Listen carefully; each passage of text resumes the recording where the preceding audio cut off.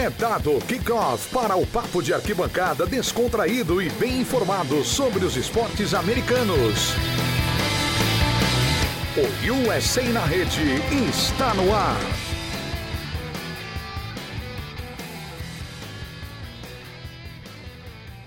Olá pessoal, sejam muito bem-vindos a mais uma edição do USA na Rede, o seu podcast de esportes americanos, programa número 320. Hoje é dia de NBA, vamos falar do melhor basquete do mundo, muitos assuntos importantes nesta semana e eu estou aqui com o meu time de especialistas para a gente bater esse papo sobre tudo o que aconteceu. Sempre lembrando que a partir de agora, das últimas semanas, temos um grande parceiro conosco, então esse programa é um oferecimento de Bet7. Siga o seu instinto, só você ir lá em escreve lá bet7.br que você está encaminhado para um site de apostas bacana para você tirar um troco extra, se divertir, maravilhoso. Mais tarde a gente vai ter o nosso momento Bet7 aqui no programa. Então, apresentando meus amigos queridos, começando com ele. Rapaz, que pena que esse programa é só por áudio. Se vocês soubessem o estilo que está Guilherme Biscoito, um bigodinho ator pornô dos anos 70. Que é isso, gente? Que respeita esse programa de família aqui. Primeiro que o meu bigode é de respeito, né? Não tem esse bigodinho fino, não. É um bigode grosso. Então, começamos por aí. Então... Bigode grosso. Tá bom. Tudo bem, Biscoito? Tudo bem, meus amigos? Boa noite aí para todos. Gostaria de começar aí nossa sessão Metrópolis, né, que é nosso parceiro do site hoje, com que mal que o Rich Paul fez ao mundo, né, gente? Olha o mal que ele fez pro Ben Simmons. O Ben Simmons não consegue mais jogar basquete, não jogou mais uma partida há um tempasso por causa do Rich Paul. E agora a Adele, que, para quem não sabe, é a namorada do Rich Paul, quis me inventar de tirar o aleatório do Spotify, velho. Porra, meu irmão, eu quero escutar a música na ordem que eu quiser. Não precisa ser na ordem que a Adele definiu. Então aí fica a minha crítica ao Rich Paul, porque ele faz mal ao mundo. Além da NBA, o cara tá começando a piorar o Spotify, mano. Então, para você que ouve a gente no Spotify, você pode ouvir, cara, o podcast na ordem que você quiser, mas se você quiser pular pro final, não tem problema nenhum com isso. Então, fica a minha crítica aqui a Adele e ao Rich Paul. Aproveitando a sessão Metrópolis das fofocas, né, que a gente encarna aqui o Léo Dias. Você viu a história do Abidal, Biscoito, o ex-jogador do Barcelona, que ele vai separar da esposa porque a esposa descobriu que ele tinha um caso com uma jogadora da seleção da França. E sabe como que ela descobriu? Porque o chip do celular dela estava no nome do Abidal. Mal feito, hein? Fez o serviço mal feito, o Abidal, hein? Esse aí não tem experiência, cara. Não, com certeza não conviveu muito com o Ronaldinho Gaúcho ali na época que estava no Barcelona, se fosse, porque o bruxo não deixava isso acontecer, velho. Pois é. Piero Fiorelli, tudo bem, Piero? Seja bem-vindo mais uma vez. Grande Miguelito, grande Biscoito. Pô, como não vou estar bem, né? Meu time, 12 vitórias consecutivas, mais uma vez ali no topo do Oeste. Não tem muito o que comentar, né? Só alegria com o Phoenix Suns. Então, recado básico, se inscreva aí no seu agregador de podcast. Se você não é inscrito, se inscreva aí no The Playoffs, que aí sempre que sai um podcast quentinho, você já tem aí no seu feed. Temos aí 4 podcasts por semana, no mínimo. Então, para você ficar bem informado sobre os esportes americanos e para ficar bem informado também, acesse diariamente theplayoffs.com.br/NBA com notícias sempre ali em cima, como essa que a gente vai debater agora para a gente abrir aqui o programa. LeBron James, mais uma vez, é o assunto por conta da partida contra o Detroit Pistons, que rolou no domingo. E muito mais do que a partida, ficou marcada aí a briga dele, né, com o Stewart, jogador dos Pistons, onde ele deu uma cotovelada no Stewart e aí começou uma confusão generalizada, todo mundo aí esperando a punição, como é que ficaria, né? Até saiu uma matéria hoje à tarde no Jumper Brasil falando que o histórico apontava que a punição do Stewart seria maior, e dito e feito, foi o que aconteceu. O LeBron pegou um jogo de suspensão e o Stewart pegou 2 jogos de suspensão. Piero Fiorelli, começar com você. Foi justa essa suspensão por parte da NBA? Apenas um jogo para o LeBron? Levando em conta o padrão, né? Até antes de começar o programa, o Biscoito relembrava aí a questão da punição do Jokic, né? Que deu aquele empurrão nas costas, revidando a primeira mini agressão do Markieff Morris, né? Então a NBA era lida dessa maneira, né? E assim, foi um golpe meio baixo ali do LeBron, né? Foi muito mal no lance, né? Com certeza. Até não vou dizer que não foi intencional, até porque a gente tende a passar um pano maior pro LeBron, né? Então não vou falar um negócio desse. Ele claramente foi violento e foi para realmente fazer um box out mais firme ali, deixou o braço para, de certa forma, tentar intimidar o Isaiah Stewart. Mas a reação logo após em que tem o contato é de alguém que se arrependeu de imediato, né? Na hora que o LeBron bate, ele já fica desesperado para pedir desculpa ali. Aí depois tem uma discussão e aí tem aquele típico enfrentamento de esportes, né? Que é assim, o jogador tem a oportunidade de dar na cara do cara na primeira vez. Ele espera todo mundo separar para aí depois ele querer sair correndo atrás do cara, né? Porque não tem mais como, pô. Como você vai passar por todos os jogadores? Aí teve aquela cena maravilhosa do Isaiah Stewart, estilo bola de boliche, derrubando toda a comissão técnica e todos os companheiros de time para tentar chegar ao LeBron James. Não deu, enquanto escorria sangue da cara dele. Foi uma cena muito bonita, inclusive. Aquela cena meio de filme, né? A cara escorrendo sangue da cara, ele derrubando os companheiros, berrando, querendo bater no LeBron. Então, assim, foi lamentável a atitude do LeBron mesmo. Pegou um jogo de punição. Em teoria, assim, quando você escuta, parece completamente errado, né? O que foi agredido recebe 2 jogos pela reação e o agressor recebe um jogo de punição. Enfim, não concordo com isso, mas é o padrão, né? Pois é, né, Biscoito?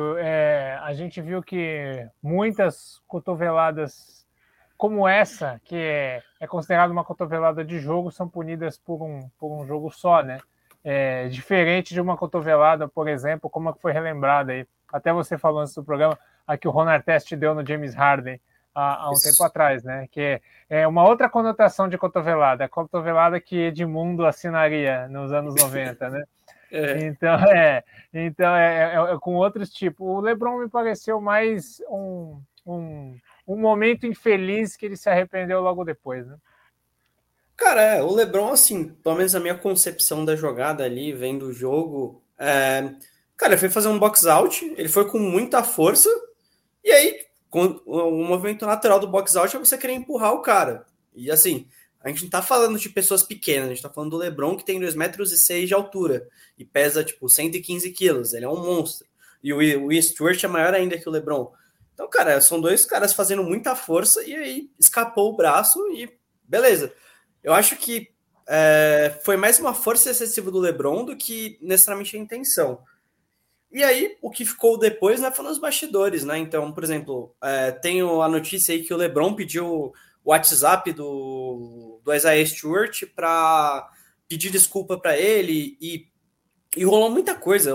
Basicamente, o assunto do dia foi esse. O Gilbert Arenas publicou um texto completamente doido. Não sei se vocês viram. Ele, cara, falando: Stewart, sua carreira acabou, você não pode encostar no LeBron, você não pode encostar no Kevin Durant. Se você fizer isso, se você encostar nos 2 branquelos de Golden State também, você tá fora. Vai estudar. Você não vai mais jogar basquete. O Gilbert Arenas, assim, porque... o vice do Gilbert Arenas, para quem não lembra, assim, para quem é mais novinho vendo NBA, ele foi o rapaz que ele era um dos melhores jogadores da NBA. Assim, ele era um puta jogador. Ele era um cara all-star e tal.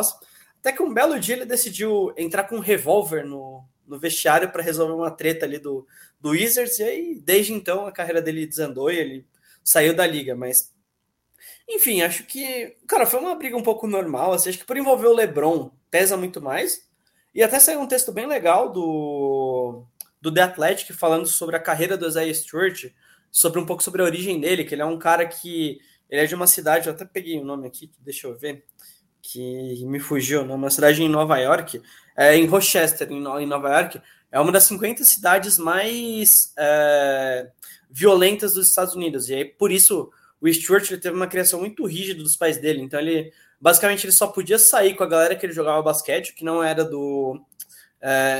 ali da vizinhança dele, e ele tinha que ir para a escola, voltava, estudava e ia dormir, jogava basquete e ia dormir. Então, e aí que é o ponto que a matéria dizia para todo mundo não colocar essa peste no Stewart de um cara de um cara do mal, de um cara briguento, porque essa temporada ele já foi expulso uma outra vez, quando ele entrou numa briga com o Blake Griffin, também essa coisa de empurrão.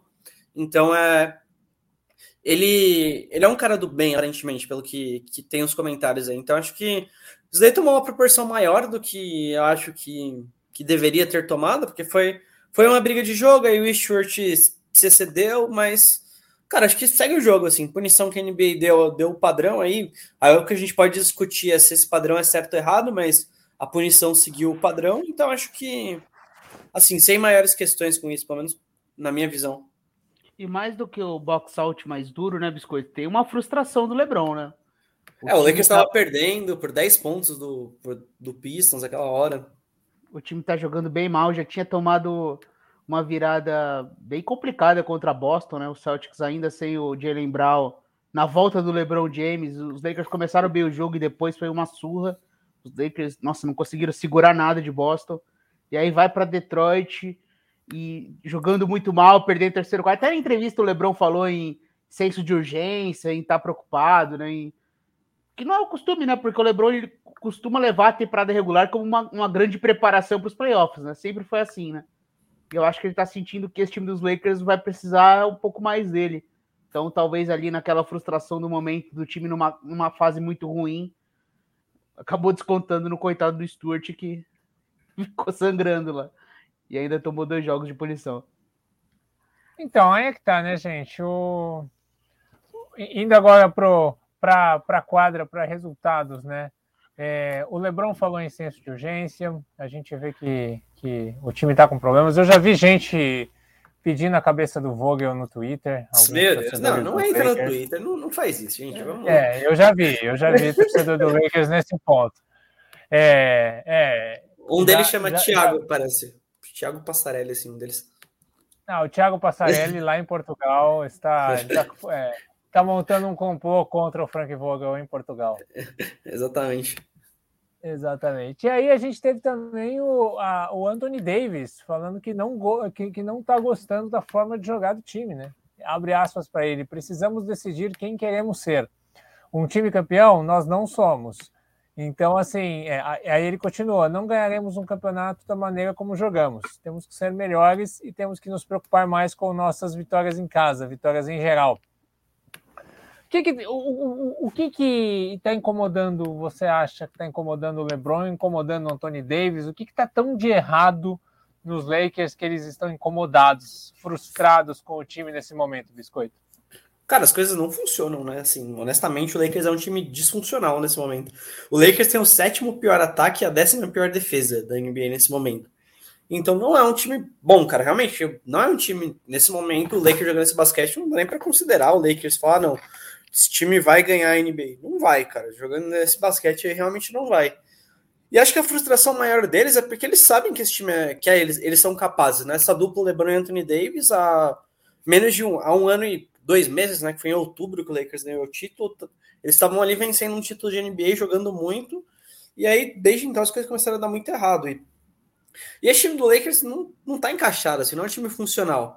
Teve muito azar de, no começo da temporada, assim, já começou a temporada sem o Kendrick Nunn, sem o Trevor Ariza, esses ainda não voltaram, e sem o Taylor Horton Tucker.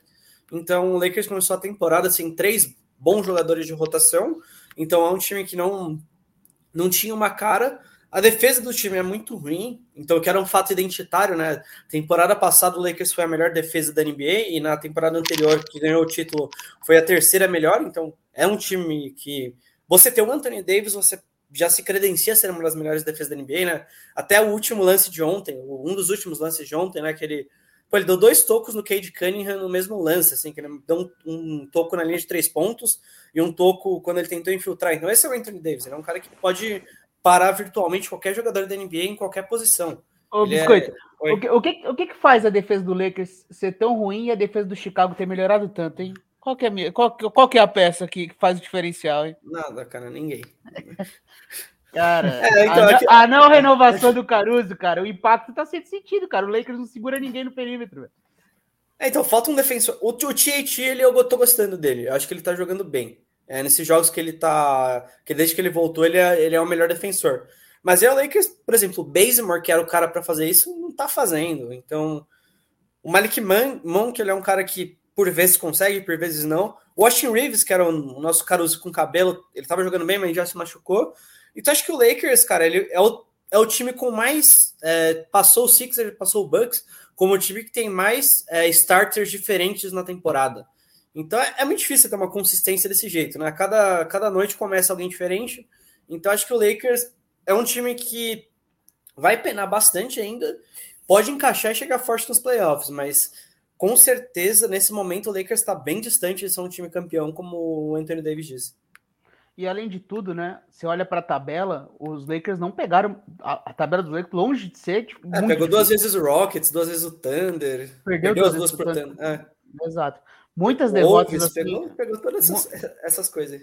Essas tranqueiras. Todas as tranqueiras da NBA, os Lakers já pegaram e perderam para algumas, né? Então a tabela tende a ficar mais forte agora. Então o time vai ter que se ajustar rapidamente, porque, querendo ou não, você tem que fugir do play-in, é um risco muito grande, né? Então, tem que ficar entre os 6, eu acho que falar agora em mando de quadra, em primeiras colocações do Oeste, acho que até só é pouco alto demais. Não, acho que a questão nem é essa, a questão é jogar bem mesmo, assim, é falar, pô, esse time tipo, o que o Lakers funcionou foi o primeiro quarto contra o Celtics, cara. Se o Lakers jogar aquele basquete, é um basquete de time campeão, mas foi um quarto em um jogo, então, porra, você precisa repetir isso mais vezes e ser mais consistente. Então, eu acho que nesse momento, mais do que vitórias... Obviamente, vitórias ajudam porque você ganha confiança. Mas o Lakers precisa achar uma forma de jogar. E até saiu também uma matéria hoje no The Athletic, quando eu li essa matéria do Stewart, eu li a matéria do... Uma matéria que fala, talvez isso do Lakers seja... Essa expulsão do LeBron seja o fato, o spark, né? A chama ali, o raio que vai juntar o time, né? Então, o Lakers precisa de um objetivo em comum. Então, parece muito...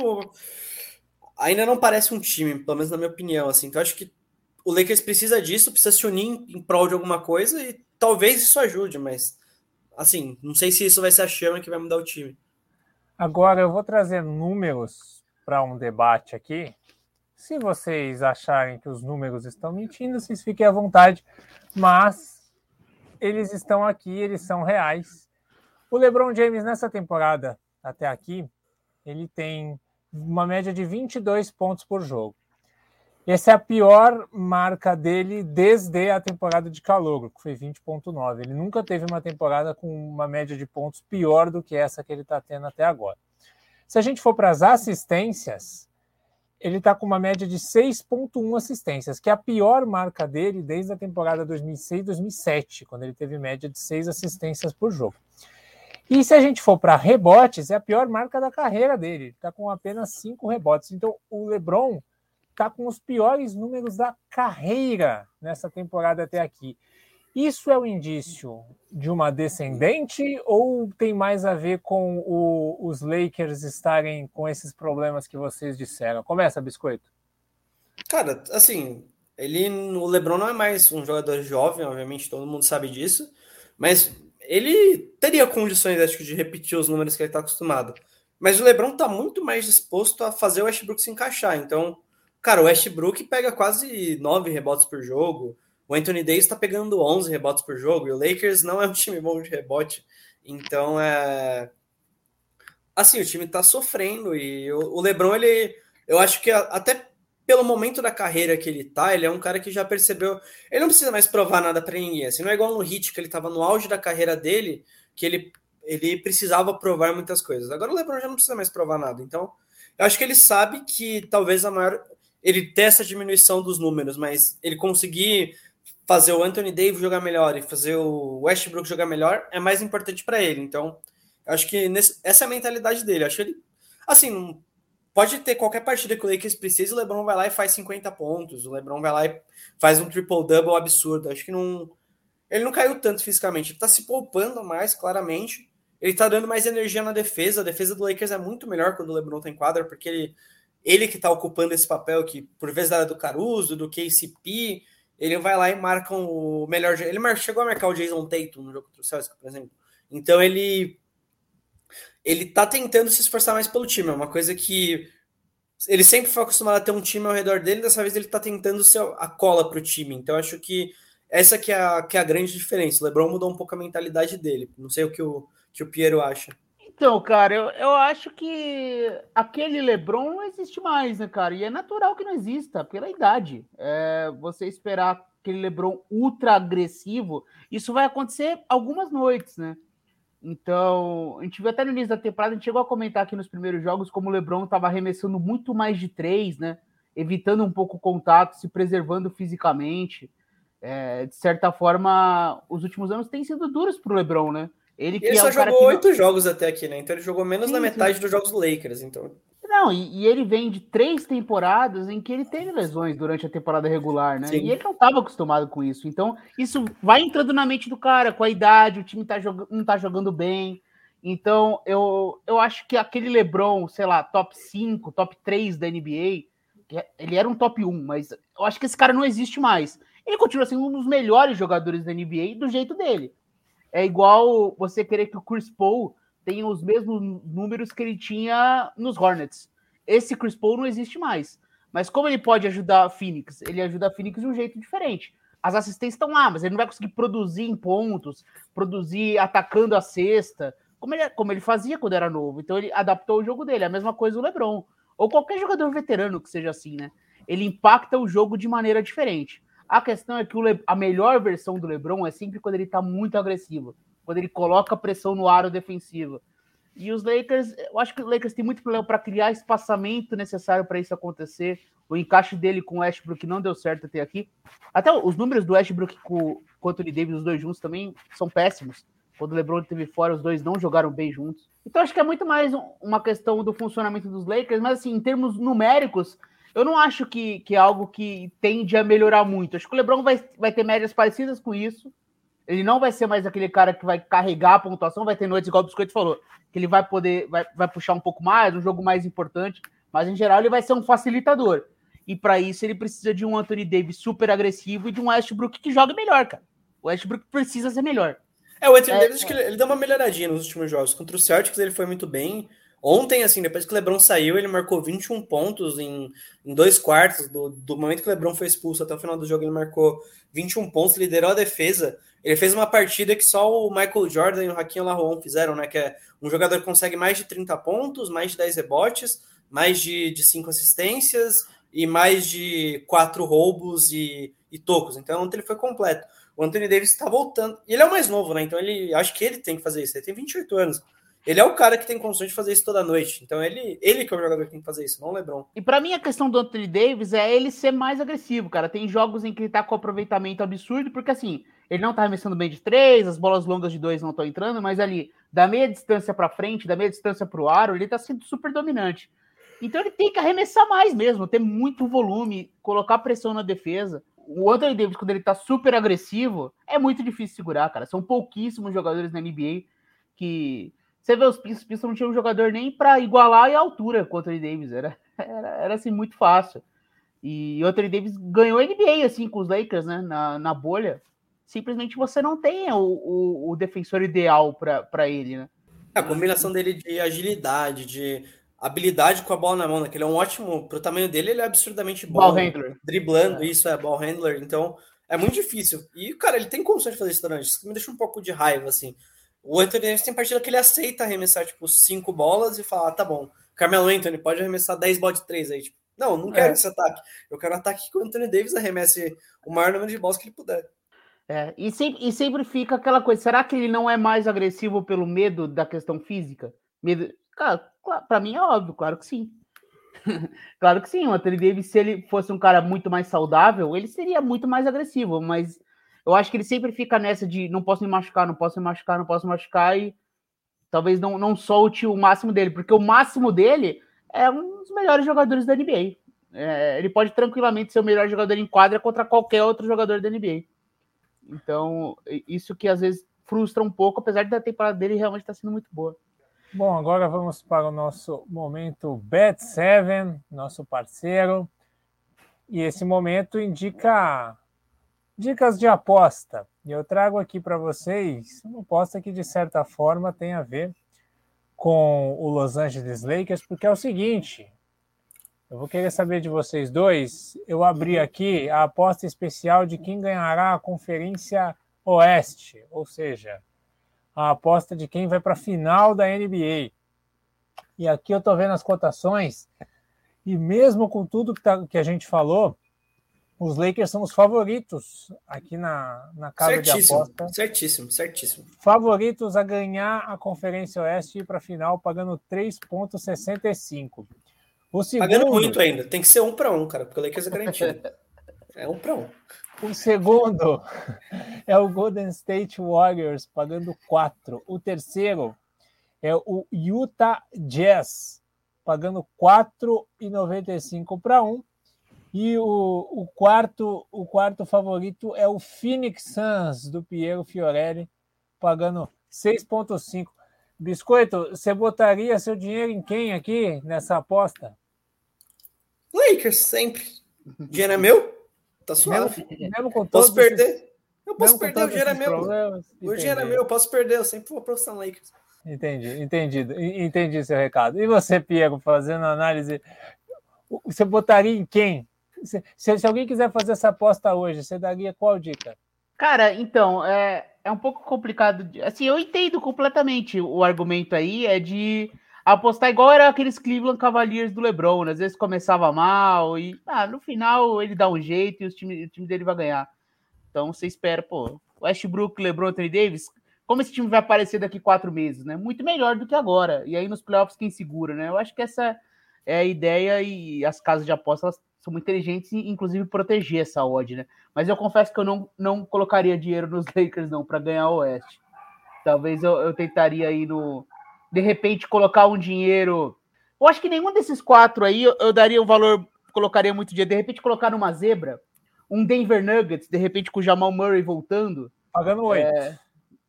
Você pode colocar aí o Jokic jogando como MVP, o Jamal Murray volta bem. A gente vai falar do Nuggets talvez mais pra frente, aquela questão do Michael Porter também, mas vai que esse time consegue estar saudável e a gente sabe que a melhor versão deles é muito boa. Então, eu diria isso, e eu acho que o melhor time do Oeste é o Utah Jazz hoje. Então, o Utah Jazz pode ser um time que, correndo por fora, o Warriors com o Clay Thompson. Então, é muito difícil, realmente. Assim, eu, de certa forma, com certeza não colocaria dinheiro nos Lakers hoje. Não gastaria meu dinheiro nos Lakers. Se for uma aposta a longo prazo, eu iria no Denver Nuggets, uma aposta com vitória alta, e mais na segurança, o Warriors, pelo cenário do time que tá jogando e a volta do Klay Thompson, e o Utah Jazz, que eu acho que é um time bastante confiável também. Tudo bem que a última imagem foi muito ruim, mas a gente tem que colocar também em medida que o time perdeu o Conley, o Donovan Mitchell estava meio baleado, então aquela série contra os Clippers foi um pouco atípica.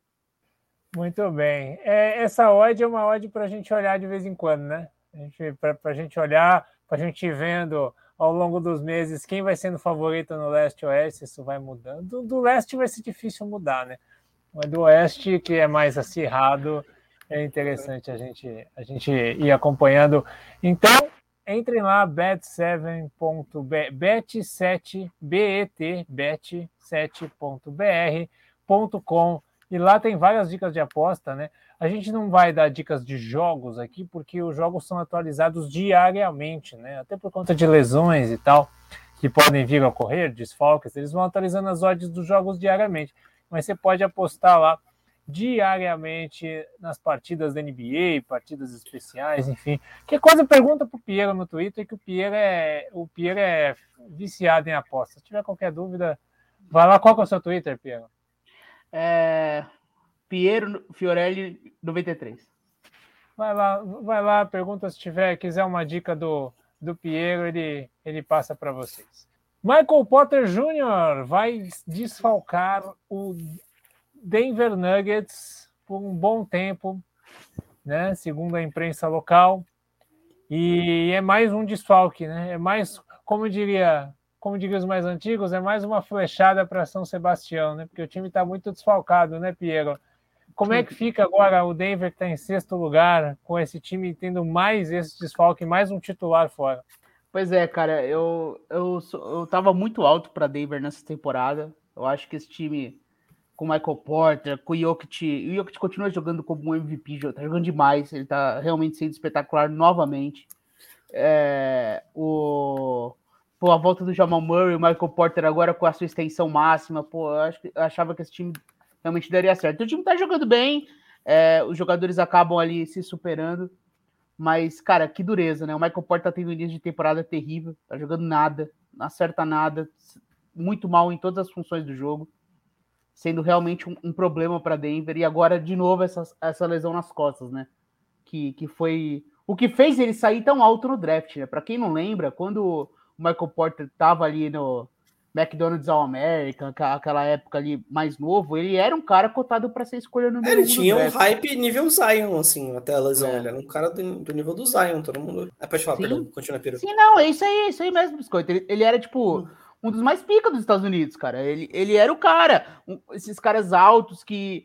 Tipo, um novo, entre aspas, uma espécie de Kevin Durant, um ala muito alto, que arremessa por cima de todo mundo, uma força ofensiva ao natural. Então, todo mundo falava, ele vai chegar na NBA e ele vai ser uma grande força ofensiva, não tem como ele não ser, porque ele tem todas as ferramentas para isso. Ele realmente ele é um excepcional jogador ofensivamente e tá aos poucos melhorando defensivamente, mas não deu certo, e o que fez ele cair no draft foi justamente a lesão, né? Ele não jogou o college, jogou pouquinho, jogou 2 jogos no college, e aí caiu ali pro final da loteria, e agora que ele assinou a extensão máxima, tem algumas proteções, claro, né? Mas mesmo assim, ele assinou a extensão máxima, e agora ele é desfalque para Denver, time que já estava sem o Jamal Murray. Então, tô curioso para ver como vão ser esses próximos meses, né? Esse próximo mês, porque o Jamal Murray deve voltar ali em janeiro, né? Como que esse time vai se estabelecer? Só que o Jokic já perdeu jogos também, né? Por lesão, protocolo, teve a suspensão, ele que jogou todos os jogos da temporada passada, né? O Jokic foi MVP com 72 jogos jogados. A gente sabe que isso é muito difícil repetir. E então o Denver, que é um time que já tem um banco fragilizado, o banco não é um dos mais fortes, é um elenco que não está sendo tão profundo assim. O time titular é bom, mas o banco é frágil. E agora mais um problema aí para Denver, né? Eu acho que Denver vai ser um time muito bom para os playoffs, mas essa perda aí do Michael Porter, ainda sem o Jamal Murray, vai aumentar ainda mais a pressão no Jokic.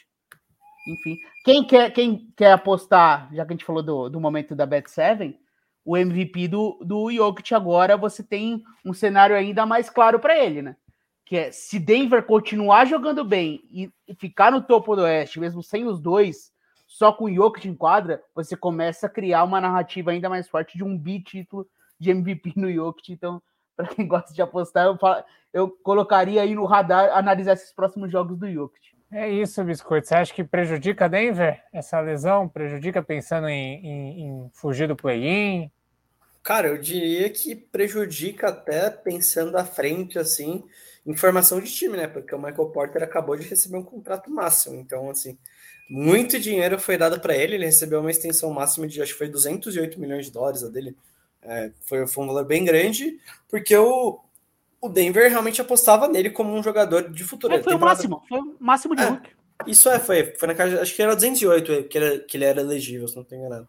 Mas posso ter errado o valor aqui.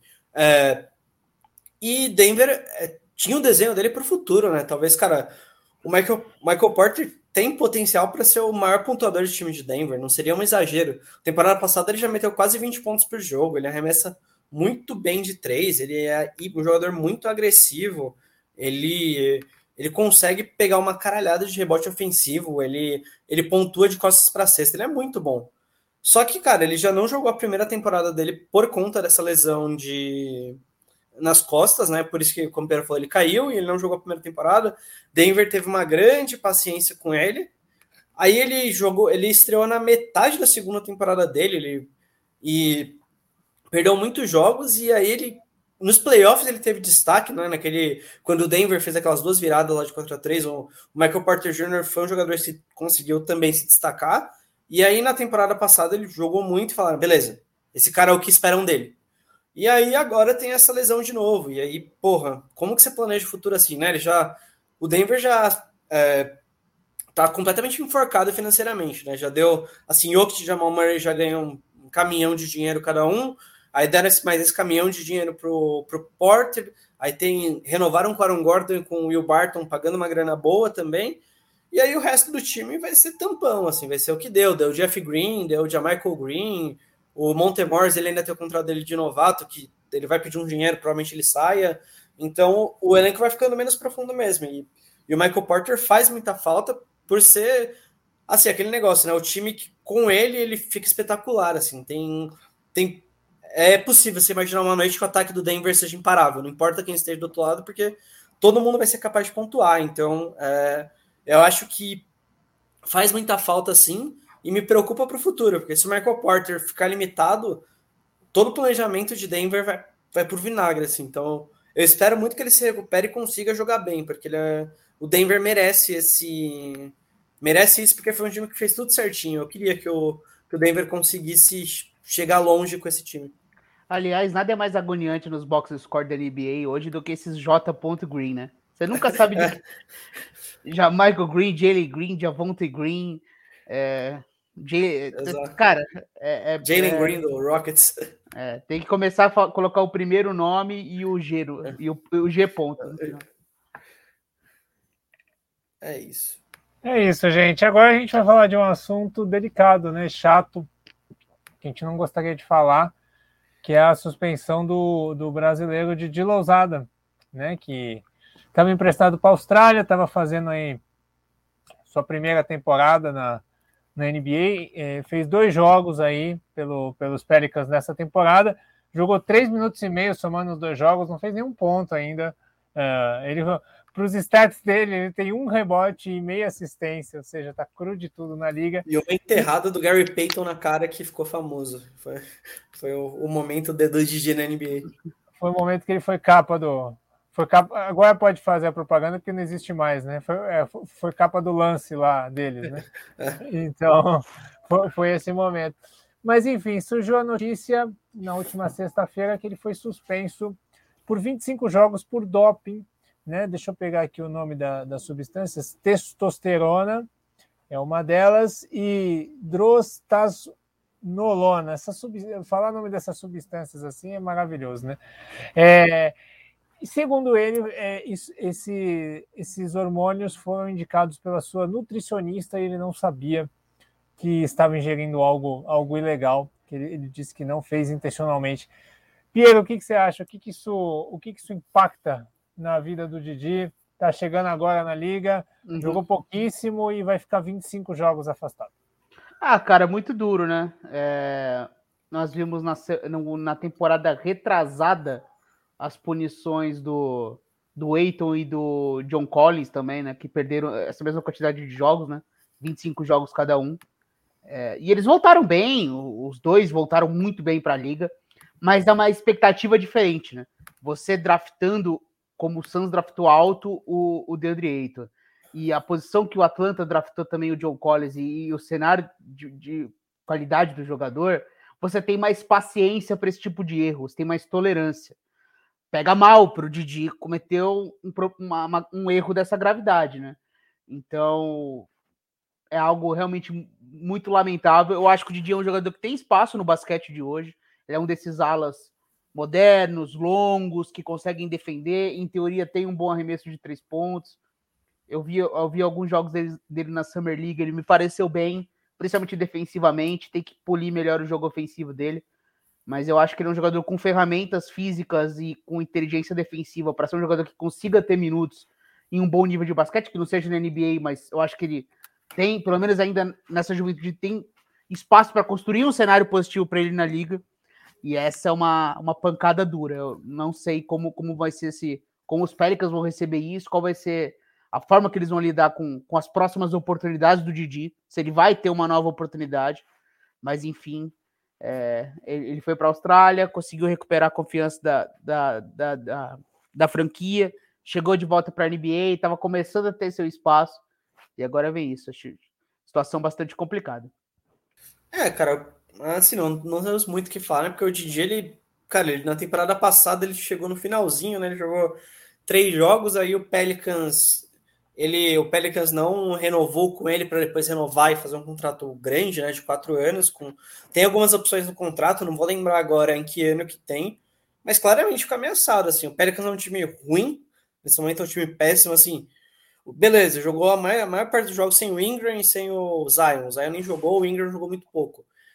Mas, cara, era a chance dele, assim, é um time desorganizado, se você tivesse espaço, você conseguiria agora, né? Então, o Didi perdeu um trem que talvez ele não pegue de novo, né? Então, isso é um pouco preocupante para a carreira dele, porque ele, como o Pedro falou, pode ser um jogador e tal, mas ele claramente não é um jogador pronto para a NBA agora. Que você fala, Didi, joga meia hora por jogo toda noite e você vai conseguir ser consistente e jogar bem. Ele ainda não está nesse nível e talvez por ele ter feito isso ele nem possa ter oportunidade de chegar nesse nível. Então é um pouco preocupante porque o Didi não chegou com com essa pompa toda na NBA, né? Ele foi draftado na segunda rodada, ele passou muito tempo na Austrália aprendendo o jogo da NBA, né? Um jogo similar ao da NBA, que o time do Pelicans tem uma parceria lá, eles tentavam fazer o jogo ficar mais parecido com o do Pelicans. E aí, agora que ele teria a primeira temporada dele de verdade na NBA, ele tem isso. Então é difícil, cara. Ele não é um jogador que tem espaço para tanto erro, cometeu um erro grave desse. Então, o Caboclo brasileiro também, né, que ele cometeu alguns erros, não um doping, mas ele foi, cara, ele tinha episódios dele falavam que questionavam a ética profissional dele e ele não conseguiu voltar para a NBA, né? Já passou por Memphis, por Raptors, por Rockets e não conseguiu jogar. E, cara, o Didi, infelizmente, nesse momento, essa suspensão para ele pode abreviar a carreira dele. Ele tem que ralar muito para dar a volta por cima. Hein? E, por fim, mas não menos importante, muito pelo contrário, uma notícia aí que eu já sabia, né? Posso levantar a plaquinha, Pia? Eu já sabia. Porque no dia que ele foi contratado, a gente falou tão mal do que o Sacramento Kings fez, porque eu e o Piero, a gente falou tanto aqui que o trabalho do David Yogi era bom, que tinha futuro, que parecia um trabalho de longo prazo, que parecia que o Sacramento estava num caminho de reconstrução correto. Aí eles demitem o David Yogi para trazer o Luke Walton, que eu nunca achei um bom treinador. Eu acho que vocês também não. E agora ele é demitido. Então, eu já sabia, Biscoito. E aí? Cara, realmente, o trabalho do Luke Walton no Sacramento foi horrível. Ele teve tempo, ele teve acho que 4 temporadas lá, né? Essa era a 4ª temporada dele para conseguir fazer alguma coisa e, não fez nada, assim. O time tem talento, mas não talento suficiente para ganhar um título de NBA. Mas, cara, dava para imaginar esse time tendo ido para os playoffs em algum momento. Mas o que mais decepciona dele é você ver a falta de tato que ele tem para lidar com jogadores, né, cara? É incrível. Todo mundo em Sacramento odeia ele. O Marvin Bagley não pode ver ele pintado de ouro. O Buddy Hield ignorava ele no Zap, assim, se ele mandava, se o Luke Walton mandava mensagem pro Buddy Hield, era só um tracinho, não tinha segundo, então, tipo, cara, ele era péssimo gestor humano, assim, tipo, cara, incrível, ninguém gosta dele. E no Lakers ele já não foi bem, ele teve times ruins, mas ele pegou um ano do LeBron. Então ele pegou o primeiro ano do LeBron e não foi legal. Não foi legal o que ele tentou fazer. O time não funcionou. Então E ele tentou, ele tinha uma ideia muito fixa de time que era o Golden State Warriors, né? Ele foi aquele famoso técnico do melhor começo da história, que foi o começo do Warriors daquela temporada lá do 73-9. Ele dirigiu ali os primeiros, não vou lembrar, 24 jogos, ele ganhou todos, alguma coisa assim. O Steve Kerr estava afastado, né? O Steve Kerr estava com problema na coluna também. E foi bem ali, aí todo mundo falou, caramba, tem aí o próximo grande treinador da NBA. Foi pro Lakers, não deu certo, foi pro Kings, agora não deu certo. Mas ninguém botou na balança que ele estava com um dos melhores times da história, né? Ele só não... Cara, ele só... É aquele cara que só não fez merda, assim. Só falou, meu irmão, tu tem uma Ferrari aí, né? Que foi mal. Faz tempo que eu não vejo Fórmula 1, eu sei que a Ferrari não é boa hoje, mas, enfim.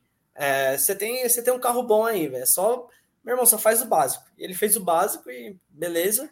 Só que, cara, pro Kings, ele... Não sei, assim, não funciona. Você viu o Kings é um time completamente disfuncional, assim. Tem talento, tem jogadores bons, pô. Você tem ali um Jaron Fox, você tem um Marvin Bagley, que apesar dele não ter despontado ainda, ele é um bom jogador, ele teve bons momentos na NBA.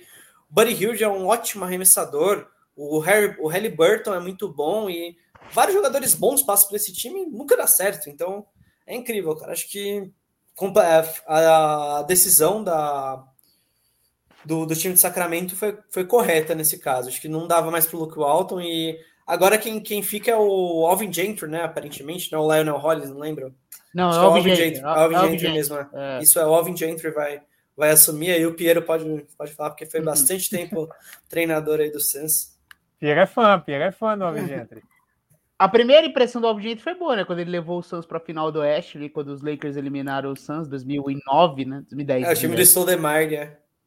Exato. Aquele time lá era treinado pelo Alvin Gentry. Aí depois do trabalho, eu acho que teve vários problemas, né? Mas enfim, o Alvin Gentry é um cara de altos e baixos aí na carreira, teve seus momentos nos Pelicans. E nos Pelicans ele foi conhecido, pelo menos na reta final ali dos Pelicans, em que o Pelicans era o time que jogava mais rápido na NBA, né? Jogava realmente num pace absurdo, com free basketball, né? Como eles chamam nos Estados Unidos, era liberdade completa, jogadores podendo fazer tudo. Então talvez seja essa a ideia dos Kings, né? Meio que já sentindo que coisa não tá boa, colocar um técnico para botar a galera para correr e liberdade para os jogadores. Assim, cara, é um time que tá 15 anos sem ir pros playoffs, né? Então os Kings, cara, os caras estão numa crise absurda, eles não conseguem ganhar.